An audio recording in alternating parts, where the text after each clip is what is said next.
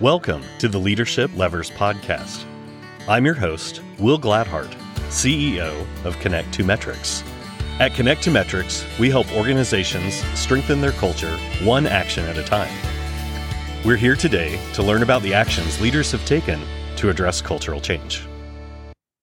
Our guest today is Dr. Katie Ervin, the CEO of Catalyst Development.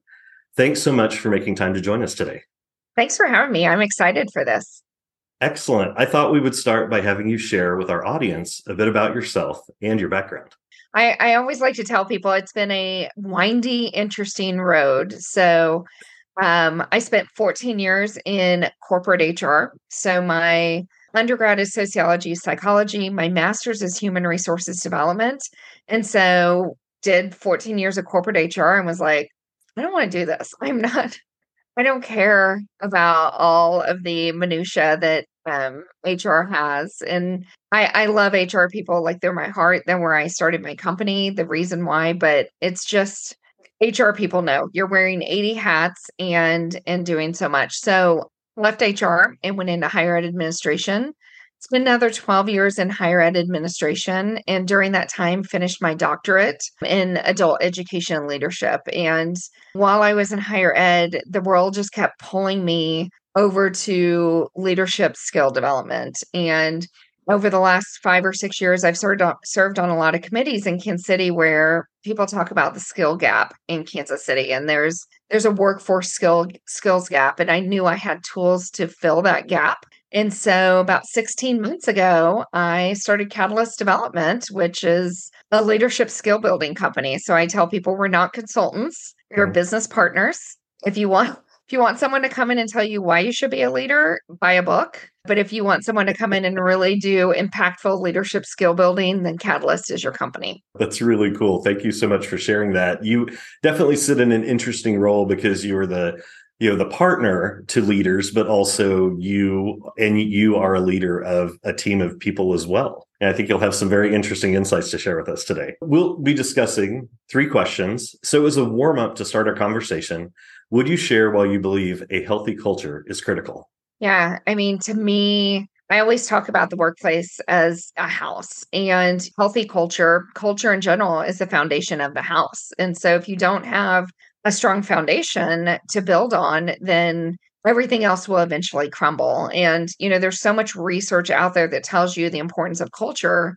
And the one I always go back to with my clients is Deloitte did a research study that if you invest in your culture, your profits will go up over 3 years, 587%. Like if that's not...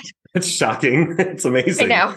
It's like, I love when clients say, we don't have a budget or time for that. And I'm like, oh, let's talk about some numbers. But more importantly, like forget the numbers of it all, just from the human value point of view. Like to have a healthy culture, people will want to be there. So my doctoral research is workplace motivation, employee satisfaction. So how do we create an environment where people will be more productive and more happier and more loyal and get more done? And it's rooted in having a strong culture. If you have a strong culture, people will want to be there and they will invest in your organization. So let's begin with question 1. What do you see as the biggest challenge leadership faces for cultural change within any organization, or maybe even specifically your own? I think the biggest challenge is self-awareness and the fear of being vulnerable. When we talk about culture in the workplace, it's really everybody's responsibility and everybody's job. But I feel sometimes those in the executive chairs or other leadership roles, they take it personally when there is a culture problem in the organization. I used to work for a higher ed institution, and I would say, look, I wish this was hyperbole, but we are in a culture crisis. Like, here's the quotes that people are saying each day about this organization.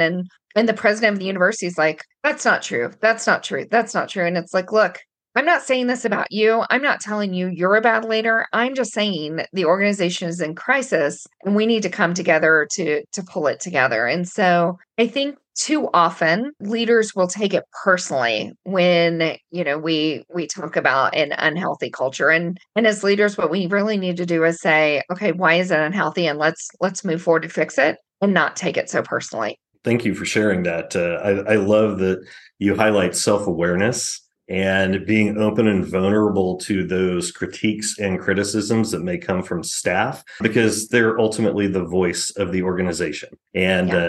leaders can't be blind and or unaware to that, and helping people feel that they've been understood, heard, and listened to, Yeah. which is absolutely critical. So I'm glad you identified those challenges. So what do you think leaders can do to address the challenges in this capacity that they're facing? Leaders need to celebrate when your people complain, when your people say, here's the problems, instead of shutting it down, instead of denying it, leaders should really celebrate, because it's when they get quiet that we really should worry. And so leaning into the struggles, leaning into the feedback, leaning into the willingness to share, I think is so important. And so really shifting to a growth mindset when they give you that feedback. Okay, that is fantastic. How can we grow? How can we get better? And then building strong teams around that. The leaders in title don't have to do all of the work. And so when we really empower our people, when we support them to help make change and to bring about culture or strong culture in the organization, they're going to buy in more when we allow them to be a part of the conversation. They're going to be more vocal. I tell people all the time, I love going and sitting next to the grouchiest person in the room, the person that is the biggest complainer, the person that is the most negative. To me, I love that person, because once we get them on board, you're looking at everyone else, you're like, what? What's a safe name? Mildred's on board. Like, why aren't you on board? She complains about everything.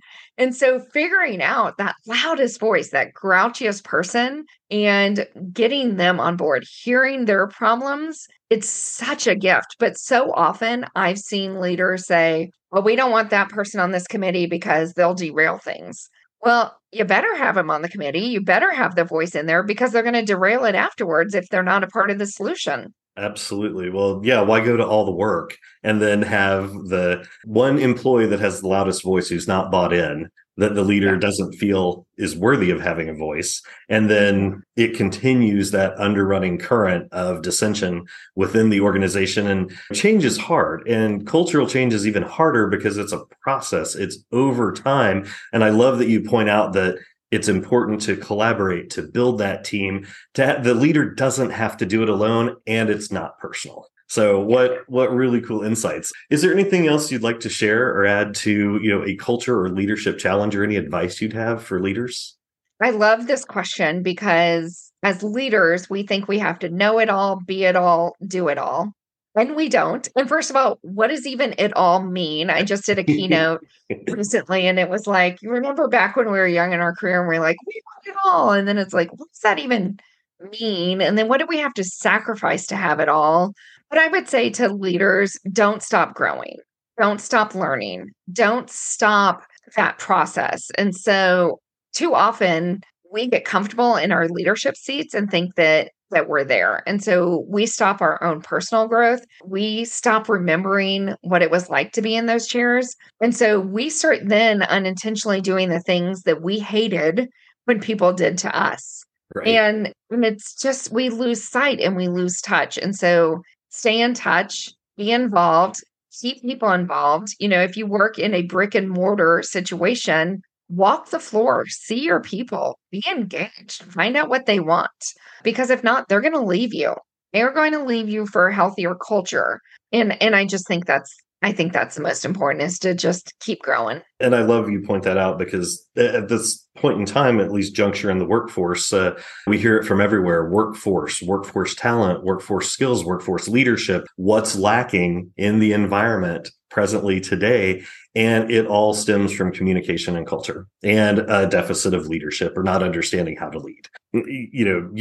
I have a feeling you're going to be very busy and continue to be busy at Catalyst. So any other parting final thoughts, or else we can just wrap up? I will say exactly what you said. There's just such an opportunity. From my research that I did 5 years ago, the desire to belong, the desire to have the skills, the desire to have the autonomy that I found in my research is actually more powerful now, since the pandemic. And so as leaders, lean into that, give into that. Don't shy away from that because it's just really going to make you a force to be reckoned with as an organization and it raises your profits when you pay attention to all of those other things. Dr. Ervin, I've enjoyed having you on today. Thank you so much for your insights. Thank you. Thank you for joining the Leadership Levers podcast.